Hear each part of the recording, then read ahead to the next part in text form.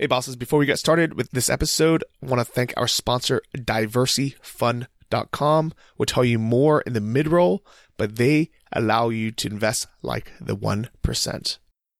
Welcome to the Invest Like a Boss podcast. I'm Sam Marks. And I'm Johnny FD. We're self-made entrepreneurs who invest our own money and use modern technology to invest like a boss. Join us each week for exclusive interviews with our network of modern investors, business owners, and multimillionaires to discover new ways to invest our hard-earned cash.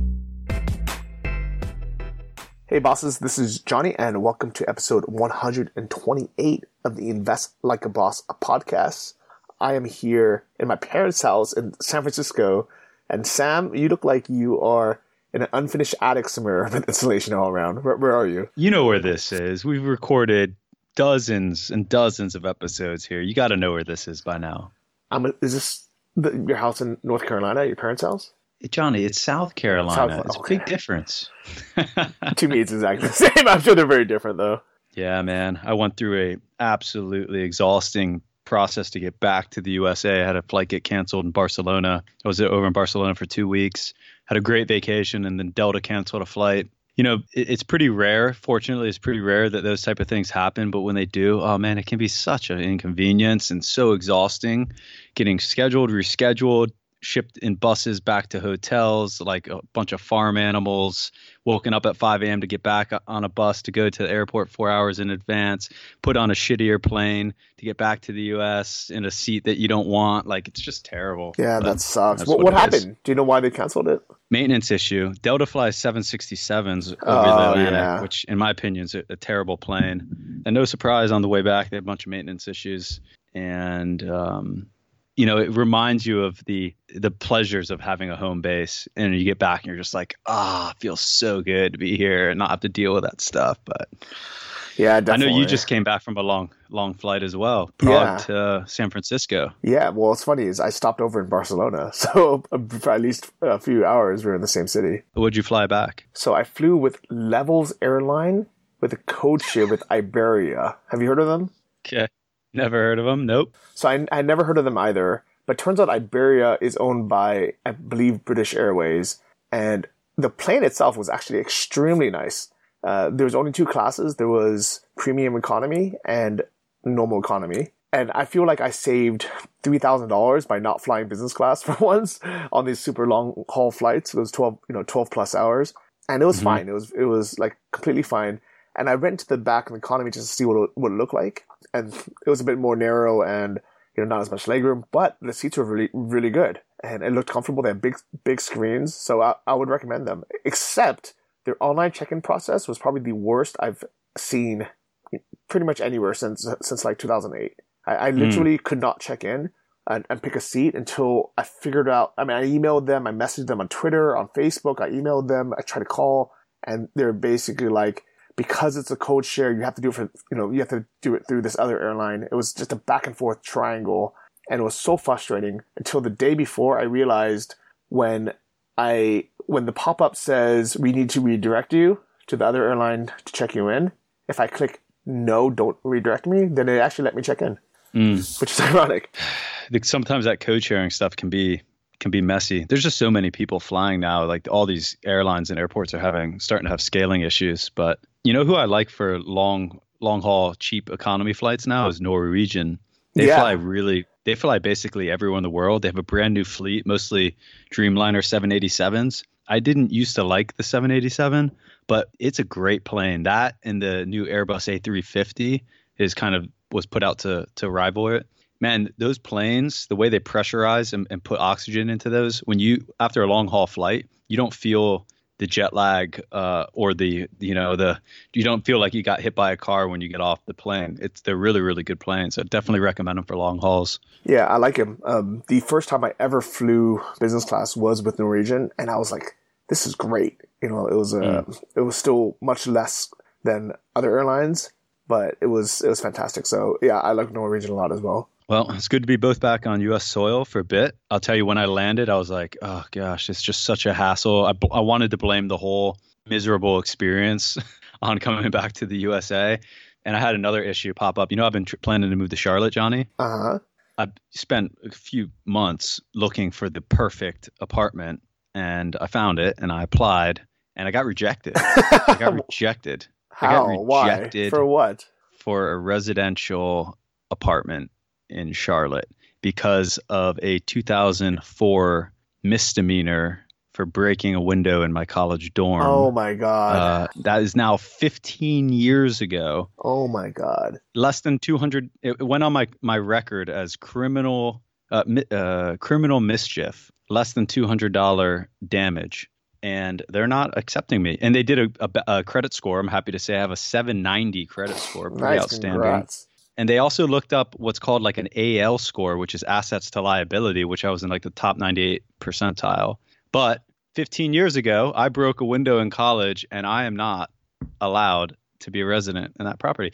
So it's weird, man. Every time I try to like set up roots here, like I tried to buy this land here in South Carolina and build a house.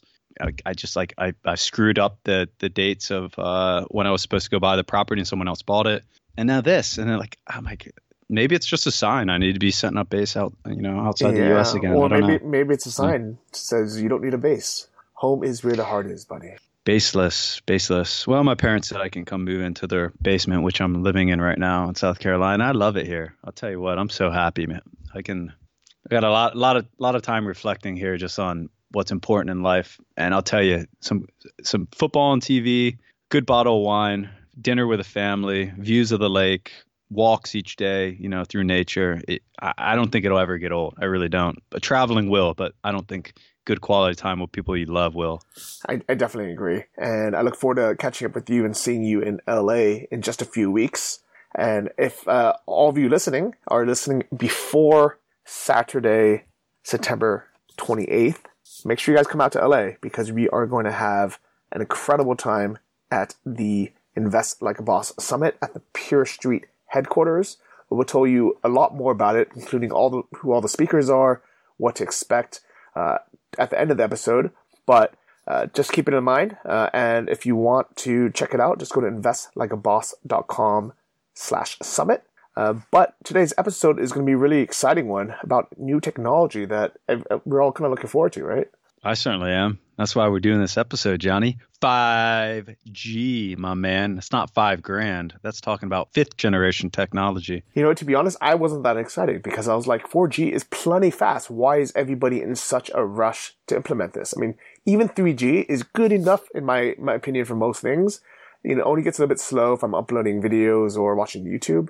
But 4G is plenty fast. So I'm very curious what the rush is. Well, you're going to find out on this episode. I was intrigued enough to dig into 5G and reach out to some of the top people that have covered the benefits of what's coming in 5G and, as importantly, how to bet on it or how to invest in it. Same. So what we're going to do is we're going to bring on Matthew Cochrane, and he's an analyst and writer for The Motley Fool. And, man, I really want to pick his brain on what 5G is because, honestly, I've read a couple articles, but I want to hear about it. And how do we invest in it, Johnny? How do we play on what 5G can be and can mean to the future of our economy? Or should we be investing in it? So let's take a listen. Here is Matt. Everyone, welcome back. We have on a great guest on a topic I've been wanting to cover for some time now, 5G. Matt, welcome to the show. Thanks, Sam. It's great to be here. So on this episode, we're going to talk about 5G. I've been hearing a lot about 5G, and I've been looking for an expert to come on and cover the topic, and reached out to you, Matt, because you had an excellent article written up in The Motley Fool, and it really, really piqued my interest even further than my initial interest when talking about 5G. So what led you to end up actually writing that article and diving into 5G yourself? As an investor, I just love to look for growing markets, and I think those represent great opportunities. And so that's what first led me to explore 5G a little bit closer. I guess maybe a good place to start for the episode is just talking about, for all the listeners out there that may have heard of 5G conceptually, but don't actually know what it means or what it stands for. Could you give us kind of a high-level overview of what 5G is? Yeah, absolutely. So 5G, believe it or not, it just stands for the 5th generation, as in the 5th generation of wireless networks, which is a new standard for mobile telecommunications that is promising to be significantly faster than previous generations. The math, it's a little bit fuzzy as far as speeds go because you never quite get what is advertised, but It's going to be significantly faster. It has an extremely low latency, which means there's like little delay between when signals are sent and received, which is going to be essential for future applications such as driverless cars or robotics or machine-to-machine communication. And it's going to let networks carry more data and more reliably. So when we think about all the applications that can possibly be built off 5G, and I think we'll get into some of them, but it is actually really, really exciting. You just mentioned driverless cars, and you mentioned, we talked a little bit about speed and latency.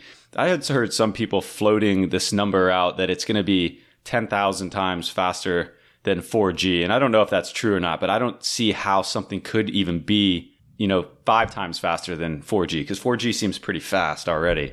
Yeah, I think anytime you start talking about the speeds, a lot of it's theoretical and not real life. Every generation of wireless networks promises to be faster than the previous one by some multiplier, even if the previous generation speed wasn't even clearly defined. But 4G, it works in a range of frequency between 700. I don't want to get too deep in the weeds here, but 4G works between a range of 700 megahertz and 6 gigahertz. And it's up to 10 times faster than 3G. Now, so when you get to 5G, but when you actually use 4G, in reality, you might be getting 10 megabits per second. You might be getting 7 megabits per second. You might be getting 43 megabits per second. Just kind of depends where you are. I wouldn't concentrate too much on what theoretical speeds are, because speeds are all over the place. And if a cell gets busy with 100 or so connected and busy clients, even 4G can feel not like 4G. But I would say Verizon's promising speeds of 450 megabits per second. That does promise to be about 10 times faster than 4G. Okay, 10 times faster. It's still super fast. It's not 10,000 times faster, but it's still super fast. Super faster. Right. Now, how come we see 5G everywhere already? I even am looking at wireless signals in my building, and I see everyone's calling their signal 5G. I see, news about 5G services already available. Is it actually available, or are people just calling their networks 5G? So it's a little bit of both. All right. So for real 5G networks, like major domestic wireless carriers, they're now rolling out some 5G speeds in cities across the country. In China, too, their 5G rollout has begun. And other countries are beginning to follow suit, but it's mostly right now, I think you're seeing it in the U.S. and China. And device makers, they're just now beginning to prepare for this massive shift as a number of smartphone models are being released that are capable of taking advantage of 5G speeds.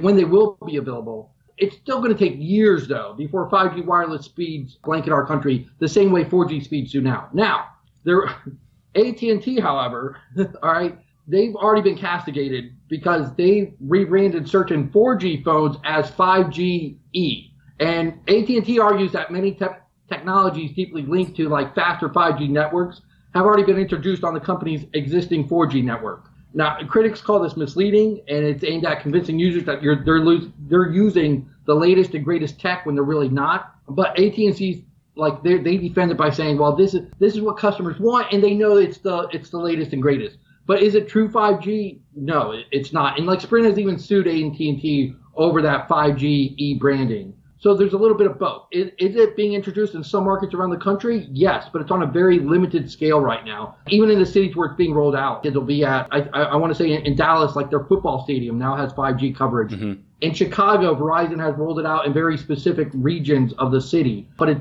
you can't just say with a blanket statement, Chicago has 5G speeds. It's just very specific neighborhoods in Chicago. Got it. But AT&T has tried rebranding their 4G speeds with 5GE. And it's not okay. So when I'm looking in my building here in Tampa and I see everyone calling their networks 5G, that's just bogus. That's something they named it, or the mechanic that put it all in named it, but it's not actually 5G Wi-Fi yet. I don't know every single market that has limited 5G. Is it possible? Sure. But even then, most phones, there's only 2 or 3 phones that even are capable of receiving the 5G speeds now. So unless you have I want to say it's a Samsung Galaxy 10, and there's a couple of Moto phones that if you get an external modem to attach to the phone, it's capable of taking 5G speeds. Other than that, no, you on your own phone that you've had for a year or two, you're not getting 5G speeds. Do you have any idea of when 4G was introduced and how long it took to get 4G to this point? Because I know 4G now, we just, at least in the USA, we feel it's commonplace. It almost feels like it's always been here, but it hasn't, right? Right. Yeah, I know. It does seem like it's been here forever. Roughly speaking, a new generation of wireless networks has emerged about every 10 years since the early 80s. In 1981, you had 1G, which was just the analog transmission of voice, and that first became available. And then in the early 90s, you had 2G, which allowed digital transmission. And then right about the turn of the century, like 2001, you started seeing 3G wireless networks starting to appear, and that supported multimedia applications. And then about 10 years later, in 2011, 4G appeared on the scene, and that's when you see a lot of things like the growth of the Internet of Things and people like being able to actually watch like videos and like surf the net fairly quickly first started happening. But that was about 2011. And if you think about the impact of that, it's hard to remember what we were doing 10 years ago, but the world looked a whole lot different. Now just think about walking through the streets or being in an Uber or anywhere you are. Everyone's face down on the phone and they're streaming or doing video calls, where 10 years ago, none of that stuff was happening. And that has to have dramatic impacts for the economy because everything's connected and you can work much easier from anywhere, but also it's just changing the face of society because it's a lot less of a personal society. We're doing a lot less face-to-face conversation. We're always distracted and playing in our phones. It's kind of weird how quickly the world is changing because of the speed and connectivity of everything. There's no doubt. It's hard for me to imagine. Like I have a 13-year-old son. And it's hard for me to believe when he was born, I want to say the first iPhone appeared like the year he was born or the year after. And it's hard to believe before he was born. I don't think I had ever sent a text message. Yeah. And it's got to be interesting just raising kids, like in your son's age group, 13, where you say before you had him, you hadn't even sent a text message.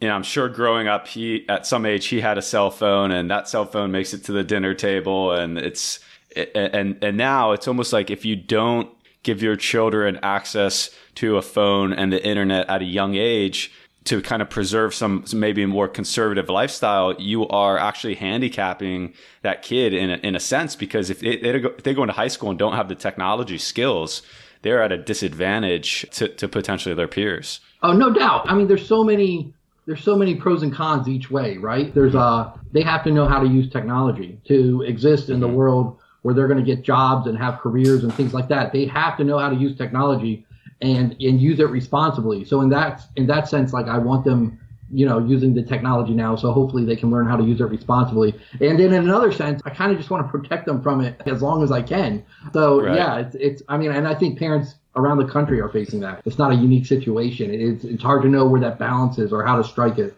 No doubt. You mentioned that 5G will require new phones, and there's only a handful of phones now that support 5G. Again, is that the same as what happened with 4G? When 4G came out, phones had to be created to support 4G. And if this is the case with 5G, does this mean all the phones that we're currently holding right now will effectively be worthless to the average person once 5G is out and we have to have a 5G capable phone? Yes. Okay. So 5G phones have to be equipped with the necessary chips, switches, filters, etc., to transmit and receive 5G signals. And at this point in time, there's only like a few such devices on the market. You're going to start to see that ramped up very soon. Like more are expected to be released in the coming year. For instance, Verizon has 4 such phones now capable of connecting to a 5G network. And 2 of those, like I was saying earlier, the Moto Z3 and the Z4, they need an external modem that connects to the phone to make that happen. And of course, that costs extra. Yeah, so most of our phones now, the next 2 to 3 years, as 5G networks really begin to ramp up, you're going to need a new phone. Got it. Now, I've heard a little bit about some rumors that 5G can be pretty dangerous to humans or even like fry humans because of the radio waves. Have you heard anything about that? Is there any delay in releasing 5G because of some of these fears? All right, so there does not seem to be anything as far as regulations out there that will be delaying this. In fact, it's almost the opposite. A lot of times when you invest, you have to be careful of how regulators are going to be approaching, whether it's industries or companies. I mean, we can see that with Facebook and Google and Amazon now. Mm-hmm. They're facing a whole host of antitrust probes and investigations and things like that. As far as 5G goes, governments are actually supporting it. They want this rollout to happen. They think it'll be good for the economy. And as far as politicians go, what they're happy to ride that wave. Now, if we start getting like cancer, like in 20 years from this, they'll be out of office by then. Yeah, and they'll point the finger at somebody else. Exactly. Right. In China too, it's the same thing. China is really aggressively promoting 5G across their country, and so I think, as far as regulations go, there does not seem to be anything on the horizon for that. But whether it actually like harms humans, I don't know.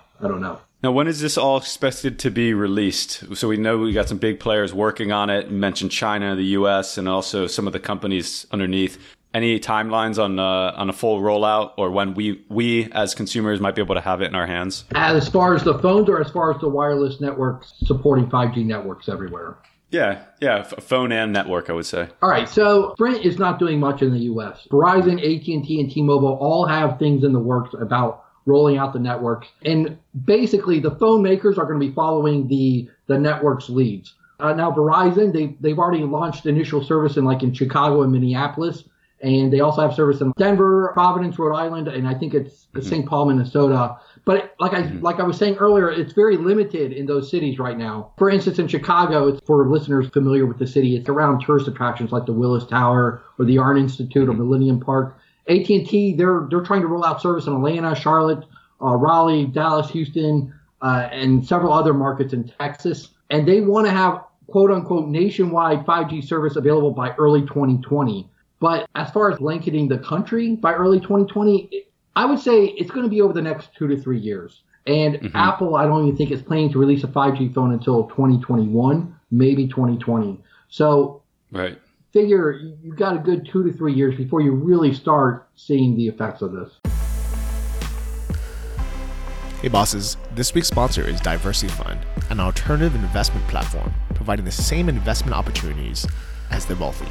Their goal is to help close the wealth gap and enable all Americans to achieve financial freedom by opening up the world of alternative investments and let you invest and build wealth like the 1%. Their current investing offering is the DF Growth REIT, a portfolio of commercial real estate focusing on value-add multifamily apartment buildings.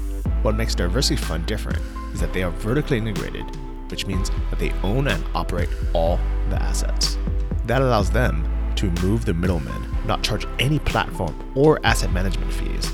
Best of all, they're invested alongside with you, so you know their interests are aligned with yours. Even then, they pay their investors before they pay themselves.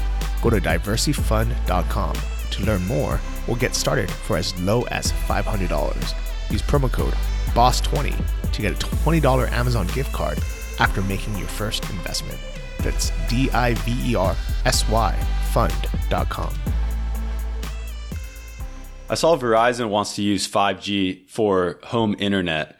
And would that, if that's true, would that actually mean that we pull 5G home internet from a cell tower instead of actually having a guy come in and wire the building, wire your unit, and then plug in a modem to that wire? Yes. What I find interesting about this is there's just this huge domestic debate over net neutrality and the implications of that. And I'm not picking a side at all on that. What I find interesting, I think in a few years, the whole issue will be a moot point because 5G wireless speeds will bring competition to internet service providers that provide U.S. residences with high-speed broadband internet service. And once an area has access to 5G speeds, these locations will be able to access the same level of service wirelessly.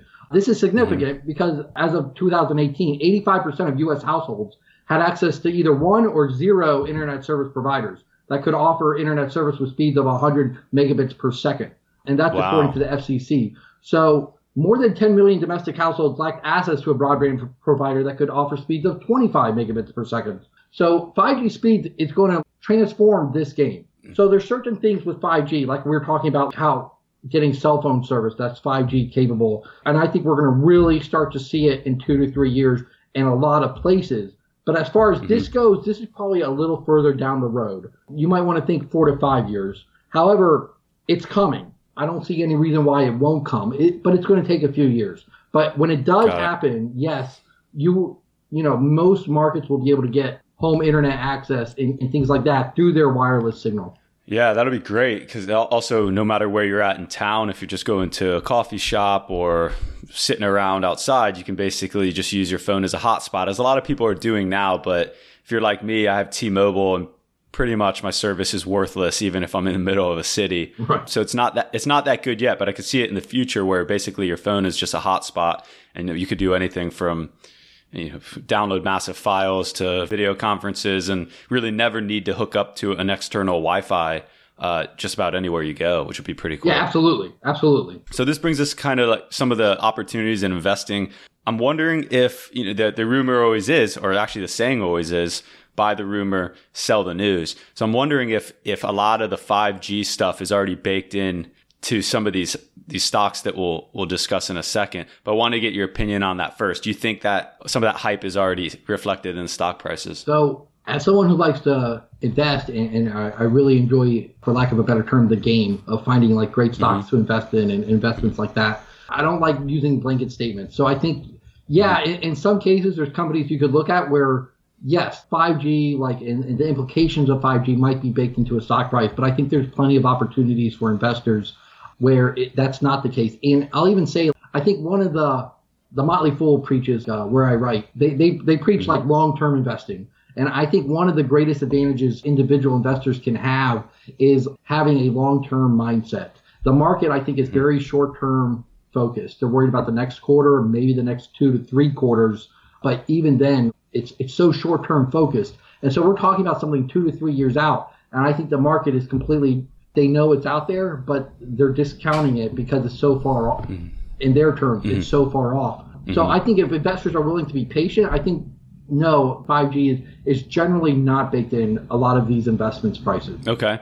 What would be some of the top stocks that you would see? Well, actually, before we get into top stocks, do you like the angle of investing in some of these individual stocks, or perhaps another way like via a technology ETF? So I will say it depends. It depends on the individual. The less interest someone has in something, the more general route is probably better, where to look at ETFs. And if somebody loves to like research stocks and get in the weeds with the technology and the investment space, I think picking individual stocks might be the way to go. However, there's 3 ETFs that I think are probably offer good opportunities for investors to invest in without doing a lot of legwork. And the first one would be, it's the Defiance Next Gen Connectivity ETF, and the symbol is FIVG. This is a new one. There's not much of a track record, but its top 10 holdings include the wireless carriers such as AT&T and Verizon, semiconductor chips, and some of the stocks we'll be talking about. But that would be the first one. And like I said, their symbol is 5G, FIVG. The next one is the Global X Internet of Things ETF, symbol SNSR. And so 5G, the Internet of Things, is basically the billions of devices that connect to the internet or to a wireless signal in order to automate, control, and monitor different applications and functions. And as 5G becomes more of a reality, the Internet of Things is expected to explode inside. Cisco Systems projects that 500 billion devices will be connected to the internet by 2030. And so, this includes, yeah, it's crazy. And this includes things like medical monitoring devices, security systems, smart home speakers. And it's getting to the point, I think, where our toasters are going to be connected to the internet. We can control our toaster on an app and have toast waiting for us when we get home from work or something. But just like, everything basically is going to be connected to the internet. And so this ETF, they have some of their holdings are like security systems like ADT, or like the Garmin, the maker of GPS navigation systems, and Cypress Semiconductor, the maker of programmable systems on chips and microcontrollers that are used in many wireless devices. And that's a way to play the Internet of Things, which will be kind of like a direct beneficiary of 5G. And then the last one is the Pacer Benchmark Data and Infrastructure ETF, symbol SRVR. This offers investors indirect exposure to 5G. The purpose of this ETF is to, quote unquote, from their own website, to generate the majority of their revenue from real estate operations and the data and infrastructure sector, end quote. And most of its holdings are real estate investment trusts, things like you might be familiar with, and a lot of them are in the data center and cell phone tower sectors. And in fact, their top 10 positions make up about 80% of their allocations. And it's almost all exclusively data center and cell phone towers, which are that's part of the physical infrastructure that's going to be needed for 5G to work. Yeah, think about it from that sense, there's so many different ways you can invest indirectly or directly in 5G.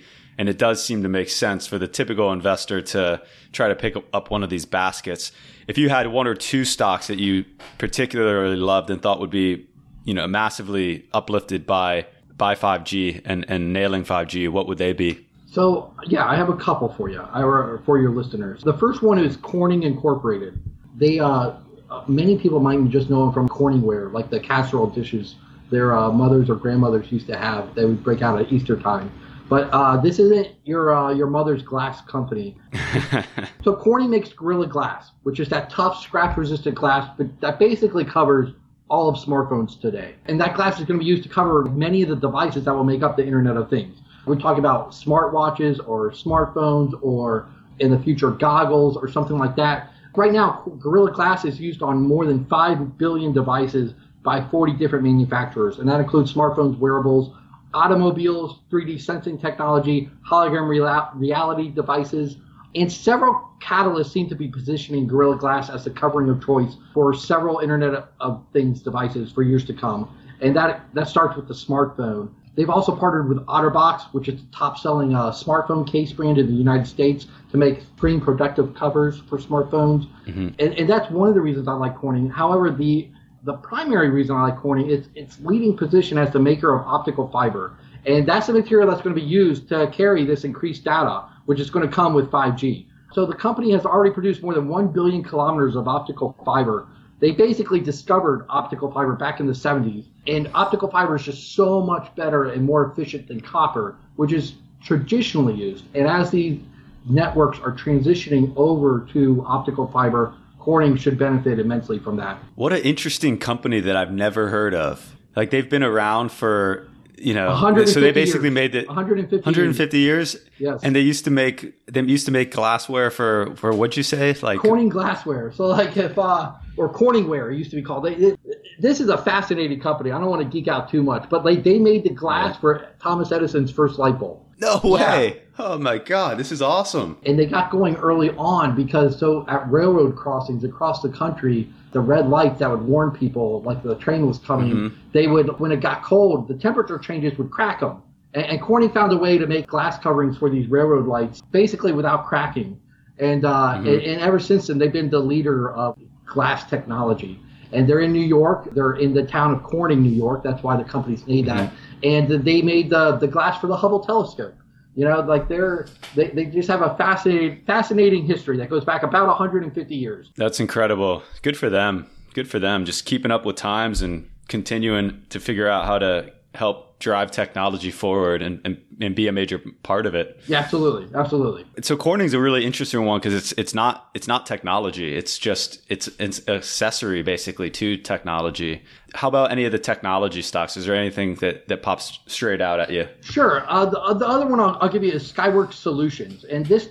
Mm-hmm. They design and make analog semiconductor chips, which is going to be a necessary component for devices that wish to connect to a wireless signal. Mm-hmm. Most of their revenue comes from what they put, like components they put in smartphones, but they also make a lot of chips that go in the Internet of Things, and that includes smart home speakers, wearables, security systems, etc. And this is going to give them two very nice catalysts going forward. We talked about our phones right now are not capable of receiving 5G signals, and so mm-hmm. phones are going to have to upgrade to include all this necessary equipment. However, when phones do that, they can't lose the equipment that connects to like a 4G signal or a 3G signal and on down. You need your phone to pick up whatever signal is available. And if a 5G phone, especially in the early going, but even years down the road, if a 5G signal is not available, you want your phone to at least pick up the 4G signal or the 3G signal. Mm-hmm. And so when this happens, basically right now, the average amount of, as far as dollar value goes in smartphones, Skyworks has $18 worth of components in a 4G smartphone. When that goes to 5G, they're going to have $25 of a dollar value in a smartphone, which is a 40% increase. That's huge for the company. And like I said, they're also present in a lot of Internet of Things devices. So as the Internet of Things starts to explode, they'll benefit from that as well. Interesting. So it's a comparable is almost like NVIDIA. For NVIDIA makes chips that are often in gaming systems and most recently cryptocurrency mining machines.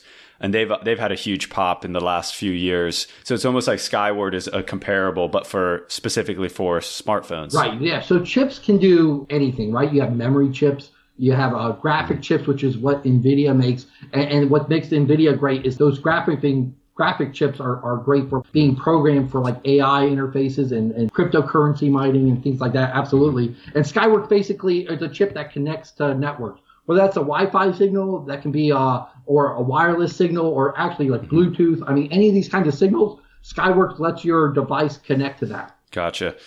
Good stuff, Matt. Well, this has been a super insightful on 5G. Is there anything that really excites you looking out? I mean, we covered so much stuff, how it's going to interface and connect Internet of Things for the future generation. Is there anything that is really exciting to you as a consumer and or an investor that we didn't cover? Well, it's exciting because it's going to enable a lot of technology we've heard about for a long time. And it's going to really allow it to work, like autonomous driving, right? I mean, without a super fast wireless signal, autonomous driving doesn't work. Things that eat up a lot of data, like virtual reality or augmented reality, things like that, 5G is just really going to allow these kinds of technologies, I believe, to take off. Don't expect that in like a year or two, but over the next 5 or so years, I think you're going to see a lot of these technologies take off. And a lot of that's going to be because of the rise of 5G. Love it. Exciting future ahead we have. Looking forward to 5G helping us get there.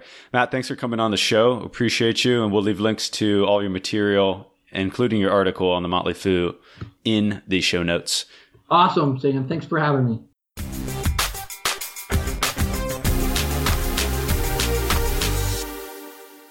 So 5G is coming our way, and it's actually coming way faster than expected. Have you seen it in basically like every apartment building, except it's not actually 5G. It's just people talking about it. No. You know what? I was screaming when I was listening to you guys talk, and I'm sure a lot of listeners were as well.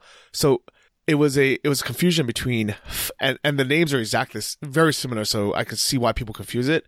5G Wi-Fi for your home network is 5 gigahertz Wi-Fi. It's a data band, versus 5G cellular is the 5th generation of cellular service. So it's actually completely different. Yeah. So in people's in your apartment, you'll have normally a 2.4 gigahertz network as well as a 5 gigahertz network. And yes, the 5 gigahertz network is faster, but has a shorter range, which ironically is actually the same as 5G, which is also faster with a shorter range. So they're so similar. I can see why you mixed it up. Oh, that's funny. I always connect to the 5G Wi-Fi when it's available because it just feels better, right? Yeah, and it is faster. But sometimes faster. If you're like a bit far away from it, it might actually be slower. Yeah. Man, well, I just my dad actually pointed this out today. Apple's coming out with a new phone, of course, and it's not going to be 5G. I thought now, after researching this episode and taking a look at where we're at, I would have thought new phones would be 5G, but Apple's new phone not going to be 5G, not yet. Well, I mean, Apple has always wanted to, they always try to be 1 or 2 years behind the latest tech. They bring things out when it's ready for mainstream adoption. So, they kind of let the Android folks just say, all right, you could go ahead and play with the latest, greatest. And some people will jump on that bandwagon because they want the fastest thing or the newest thing. But Apple's like, all right, let's wait until it's proven. Let's let everyone else make mistakes and, have the prices be higher because it's new tech. We're going to wait a few years. And I think that's what they're doing with 5G as well. So, Johnny, what of now that we've listened to this episode, what excites you most about 5G? Because I know you weren't initially excited about it. I mentioned we wanted to do an episode on it going back to our last quarterly review. And now, are you excited about it, or are you still like, meh? Well, here's the thing is, I literally cannot think of any use case for it right now. And it might be one of those things where it can open up a lot of new use cases that we haven't thought about yet. But really, everything that we use, whether it's autonomous driving or, uploading photos or videos, browsing the internet, none of that actually uses that much, the data's not that, it doesn't need to be that fast compared to 4G. 4G is already plenty fast for it. So with 5G, the only real difference would be to, download or upload huge packets of data. And we're talking about, a gigabyte worth of, like a gigabyte photo or video, versus something like, right now that we use, it might be a couple hundred megabytes because it's kind of streamed down for like a phone size. But at the same time, I don't really see the point, because our phones, as high definition as they are, you don't need to watch 4K video on a phone because the phone is so small that even if you watch it in like a lower resolution, like 720p or 1080p, which doesn't take that much bandwidth, like for our eyes, it's perfect. Like I don't see the point of it. Johnny, you're missing the big picture. Let's go Vision Quest real quick, all right? Okay, let's do it. Back to John Thomas episode. Talks about by the year 2030, Dow Jones, I know you don't like the Dow Jones reference, but Dow Jones, 100,000. S&P 500, 10,000. He says basically any asset class that you invest in the next decade, 2020 to 2030, is going to go up 4 times. All of that has a tech component is going to be enabled by 5G. Put aside biochemistry, medical, that's going to be a big part of the next decade of growth. But 5G is going to enable all this great stuff that we've heard about but is not yet commonplace. Virtual reality, autonomous vehicles in a really meaningful way. I'm not talking about Tesla driving you 30 miles on the interstate. We're talking about cars, talking to stoplights, talking to roads, talking to buildings. All that's going to be enabled by 5G. Smart cities as an extension of what we're just discussing with these autonomous cars. All that's going to be enabled by 5G. All the growth in tech is going to be enabled in some way or some capacity by 5G. That's going to give way to the next generation of technology that's going to drive and automate a lot of the functions of this world. I do agree that the next generation of technology is going to be amazing, and it's going to need different tech that we have now. But I cannot see how 5G enables that, because everything that you just mentioned is going to be amazing, but none of it actually takes that much bandwidth. And if anything, for like autonomous driving and, these big kind of networks, what's more important is range of coverage, where, you have range throughout the country or throughout the world and it doesn't drop off. You don't have dead zones. The problem with 5G is it's so limited in range that they have to have towers everywhere. So, so I have a feeling that I'm going to listen to this in 2 years and eat my shoe, because there's going to be some, something right under my nose that, I haven't thought about or other people haven't thought about, that we're like, oh yeah, of course we needed, to be able to download 1 gigabyte in 3 seconds, or XYZ wouldn't be possible. But as far as right now, I just can't see it. I know. That's the problem with most of humanity. It's like you can't, no one's been able to predict with great accuracy the next 20 or 30 years ahead, right? Especially in the age of internet. I mean, back in 500 years ago, it was pretty easy to predict 10 years in the future or 20 years in the future. But now, I mean, I even listened to some of the people that we've had on this podcast and talking to them about life 10 years ago and 20 years ago. And things have just changed so quick, man. It's impossible really to predict where we're going to be at in 10 years. We have a pretty good idea, but there could be some phantom leap into the future that no one saw coming. Yeah, I can definitely see that. And we'll look back and say, man, I can't remember when, I can't believe when we used to be like in the middle of Tampa, Florida with T-Mobile and, only had one bar.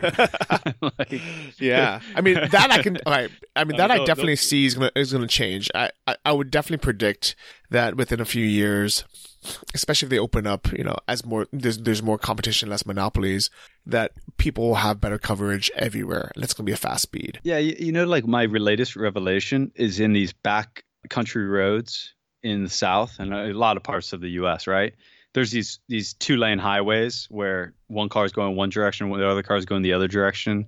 And there's literally a foot in between each car as they pass, going 60 miles an hour each, And I'm just thinking, man, so when I'm doing that, when I'm driving like that, because I don't drive that often anymore, you and I are international a lot, just riding scooters, walking, it gives me a lot of anxiety when you're that close. And I know that's common for most people, but it's a really if you haven't done it in a while, it's actually quite uncomfortable. And I feel like 10 years from now, we're going to look back and be like, dude, that was crazy when, 2 cars driven by humans used to be able to go at each other at 70 miles an hour and literally miss each other by a foot.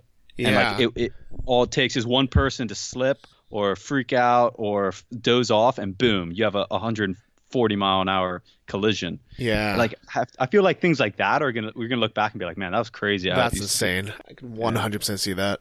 And so, yeah, I'm excited for the future. But as you said, none of us can predict what's actually going to happen. So that being said, are you going to try to pick individual stocks or even, tech funds to try to ride this wave? Or are you just going to, keep at what you normally do? I'm going to keep at what I normally do. I do think some of these indirect ways of investing, we talked about Corning Company, which is just an incredible company that I learned about on this episode. Been around since Edison light bulbs, continues to innovate. I think that's really interesting. The Skyworks company that produces semiconductors is, of course, a really interesting company. And then you have the big telecom giants. AT&T, I don't know, John, if you saw AT&T's stock popped a lot today. Someone took a huge position in it and basically said that they're going to double. Their stock is going to double. And a lot of that's due to their innovation with Internet of Things and 5G.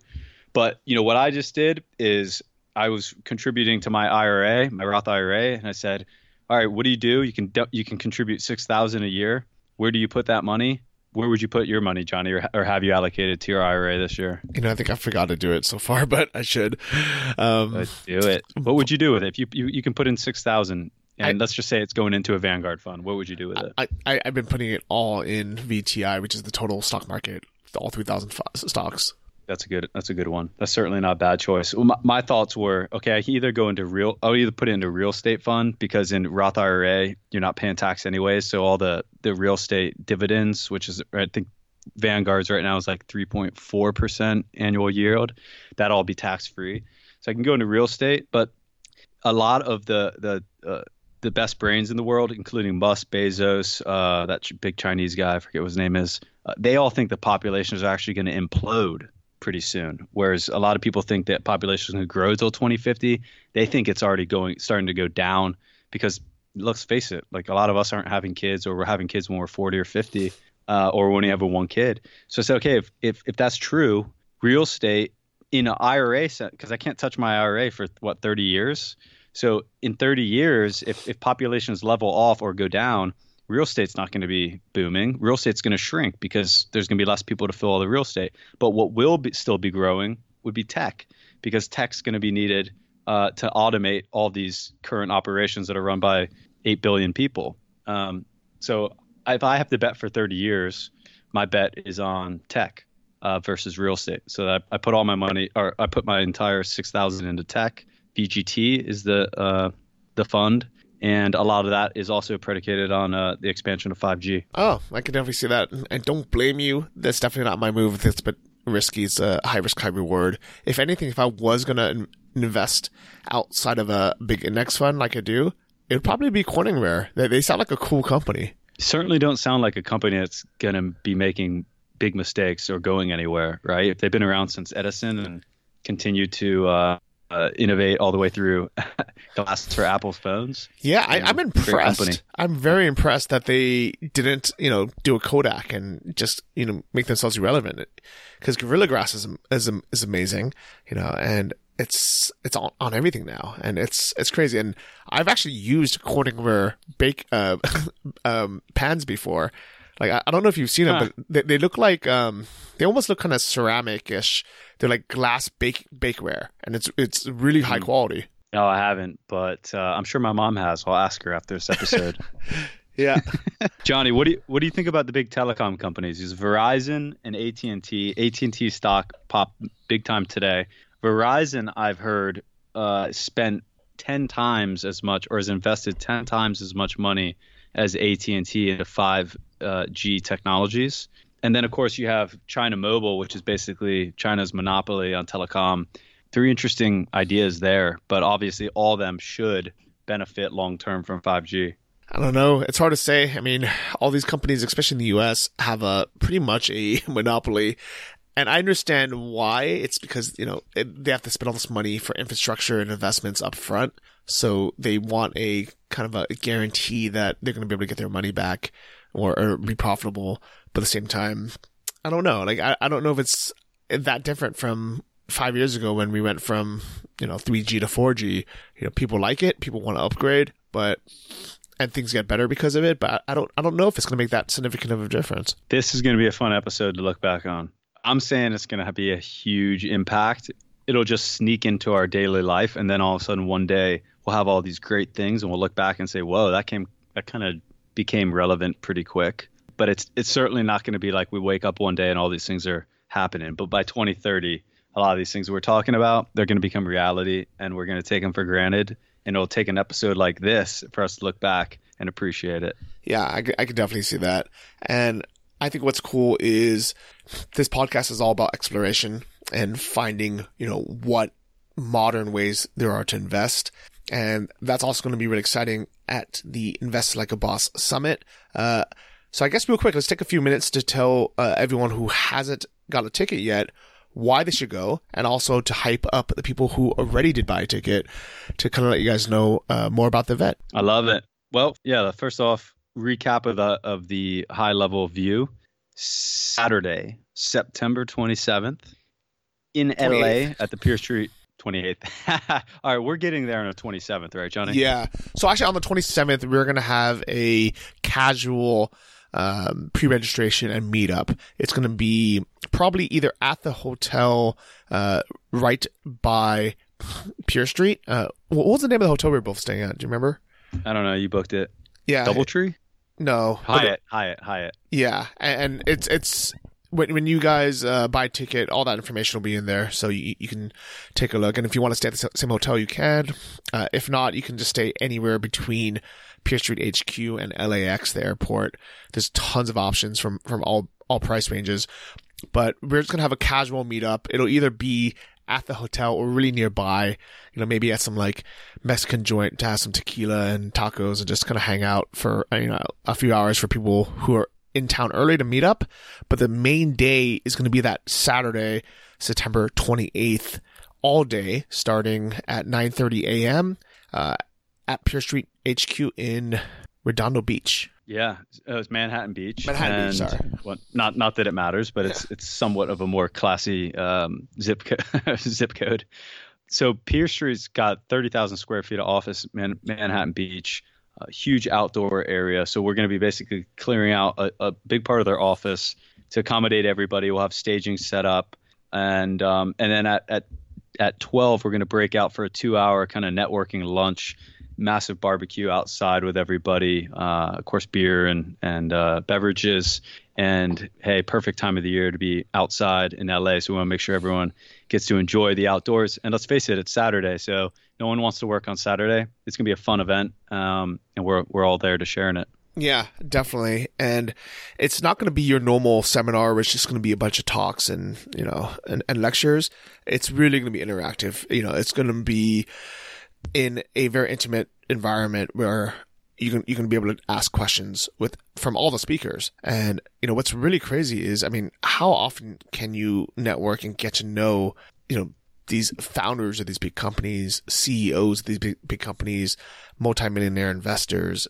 It really is a unique experience. And to be honest, as our first year doing it, next year is going to be way bigger, way more people. So it's going to be a little bit harder to have that personal time with everyone and to be able to get to ask your questions directly. But this year, it's going to be a small enough group where we guarantee if you have a question and you want to ask it, you're going to be able to ask directly to these speakers. Johnny, I've been to a handful of these similar conferences over the last decade. I know you have as well.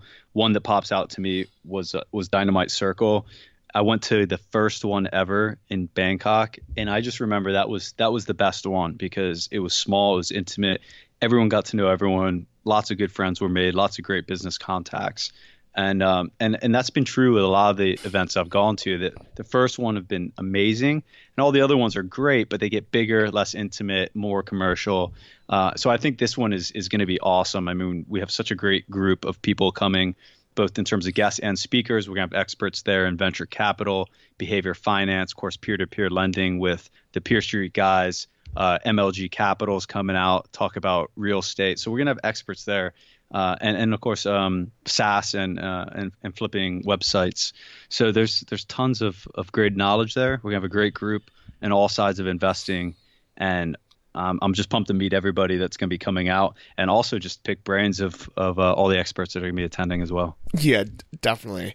And the biggest, I mean, like one of the biggest names that we just announced is Adam Nash, who's actually the former president and CEO of Wealthfront. So that's the big robo-advisor company with, do they have billions under management now, or like hundreds of millions? It's a huge company. No, Johnny, they made an announcement today. Guess how much they have under management today? Like, this came out right before we started recording this podcast. I have no idea. I mean, if 100 million is a big number, and I was thinking a billion, that sounds almost, that's too crazy. That's not possible. What is it? Bro, 20 billion now under management at Wealthfront. That's a country. 20 billion. They've grown 2x in the last 8 months. So, and Adam Nash got all that stuff started. Yeah. He's also VP at Dropbox now. He's on the board of Acrones, and he's a teacher or is a lecturer at Stanford. So he's actually going to be talking for between an hour and hour 20 minutes about behavioral finance and private equity and all the his experience at all these companies. And it's going to be fascinating. I've heard he's just a rock star speaker, so I'm looking forward to it. That's going to be amazing. That's our keynote. So that one is much longer than all of our other talks. Other talks are going to be much shorter, between about 30 minutes or so, but with a heavy focus on Q&A and kind of just more of a panel discussion, so we can just sit and get to know these bosses and really ask the questions that we have in our mind. So I think it's so cool that we're going to have these guys. And what I really like about Adam is, not only is he a lecturer at Stanford, the former president of this huge company, Wealthfront, but the fact that he's the board of directors at Acorns, it's kind of, and if you guys aren't familiar, Acorns is, a startup where you can invest the change. It basically rounds up whatever you spend. So if you spend 89 cents on a bagel or $2.79 on a cup of coffee, all it does is it automatically rounds up to the next big number. So it takes those 21 cents and it puts it into a savings account for you, and that invest that 21 cents for you. That really adds up. So really, we have something for everybody. So whether you have sold a company like Sam has, or if you're just getting started investing and you literally have, 21 cents to start investing, there is something for every single person who's going to attend. Well, Johnny, also might want to throw in the fact that right after the conference, the next day, we're going to Vegas. It's going to be a much smaller event. Probably half the people will come, maybe like 20 or 30%. Who knows? We'll see how many people show up. But Johnny and I will be there for 2 days. We're going to go to a speed track and rent race cars. Again, there's options all the way from the slickest Lamborghinis on down to what's one of the low types of cars they have, Johnny? You can rent economy size. Yeah, you can rent like a Porsche Cayman for less than $100. So like we chose something that where everybody can come and just have fun. It's really not about the fact that we're racing cars, but really just hanging out with these exotic cars, and then you can take whatever ones you want. And if you're a big baller, you could take all of them out and spend a couple grand. But if you just want to come hang out, you can literally spend $89 and take out a Corvette for a lap. Honestly, even driving a Dodge Neon around a racetrack is a hell of a lot of fun. So it doesn't really matter the type of car you're in. Just get out there and do it. And then we'll, of course, have after parties and nights out in Vegas before we all take off on between the 30th and 31st. But, come for all of it or come for some of it. Definitely recommend coming to the event at Pierce Street in LA on Saturday the 28th.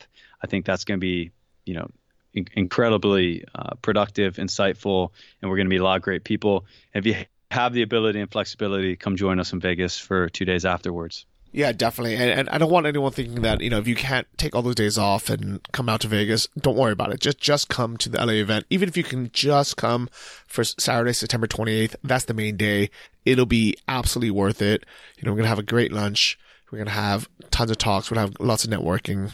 And thanks to our sponsors, we're actually able to provide lunch, coffee, food, and even beer for all tickets. So we actually got rid of the lowest ticket the BYOB, bring your own beer ticket, because now it's supplied by everyone. So anyone who bought that ticket, congratulations, you've actually been upgraded for free to a deluxe ticket. So now you have lunch, coffee, and beer all included, thanks to Pure Street. And also, for the next 25 people who buy a ticket, MLG, our other sponsor, is giving you $50 each ticket, any ticket, which means for less than $100, you can come attend this all-day conference, meet and learn from all these huge bosses, and get fed, have drinks. It is the best value you'll ever have, and I guarantee it will never be this cheap again. The price will double or triple next year, and there'll be 2 or 3 times more people. So this is the year to come. Get your butt to LA, no matter what it takes. I don't care where you live. It's going to be worth flying out to. So go to investlikeaboss.com/summit. Buy a ticket. Use coupon code MLG50 if you're the next 25 people. And we'll see you in LA and then hopefully in Vegas as well. And that goes for you, Johnny. I'll see you there in 2 weeks. I'm flying out on the 27th. I will meet you there. And we're going to actually also be doing a live studio recording of our Q4 updates. We're going to do a video recording. So everything that we talk about on our Q4 updates are going to be complemented with live screenshots and dashboards.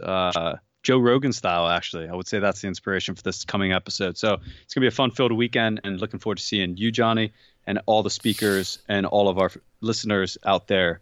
September 28th, Los Angeles. September 29th and 30th, Las Vegas. Yeah, I'm excited for that, and good luck, and hopefully you have a better flight experience down in LA than you did out to Florida. And we'll do, buddy. Domestic's always a breeze. Not. Well, I'm going to be flying private this time down to LA, but that's a whole nother story. Wait, what? Yeah. All right, save it for the Q4 updates. Should I? Save it for the Q4 updates. All right. Yeah. I'll see you guys in LA. Well, we can talk then. Thanks for listening to the Invest Like a Boss podcast. Join our mailing list at investlikeaboss.com to get exclusive access to our insider investment portfolios and our private members forum. If you enjoyed this episode, please subscribe on iTunes or your favorite podcast app. Tell your friends and leave us a review in the iTunes store. It helps more than you know. See you guys next week.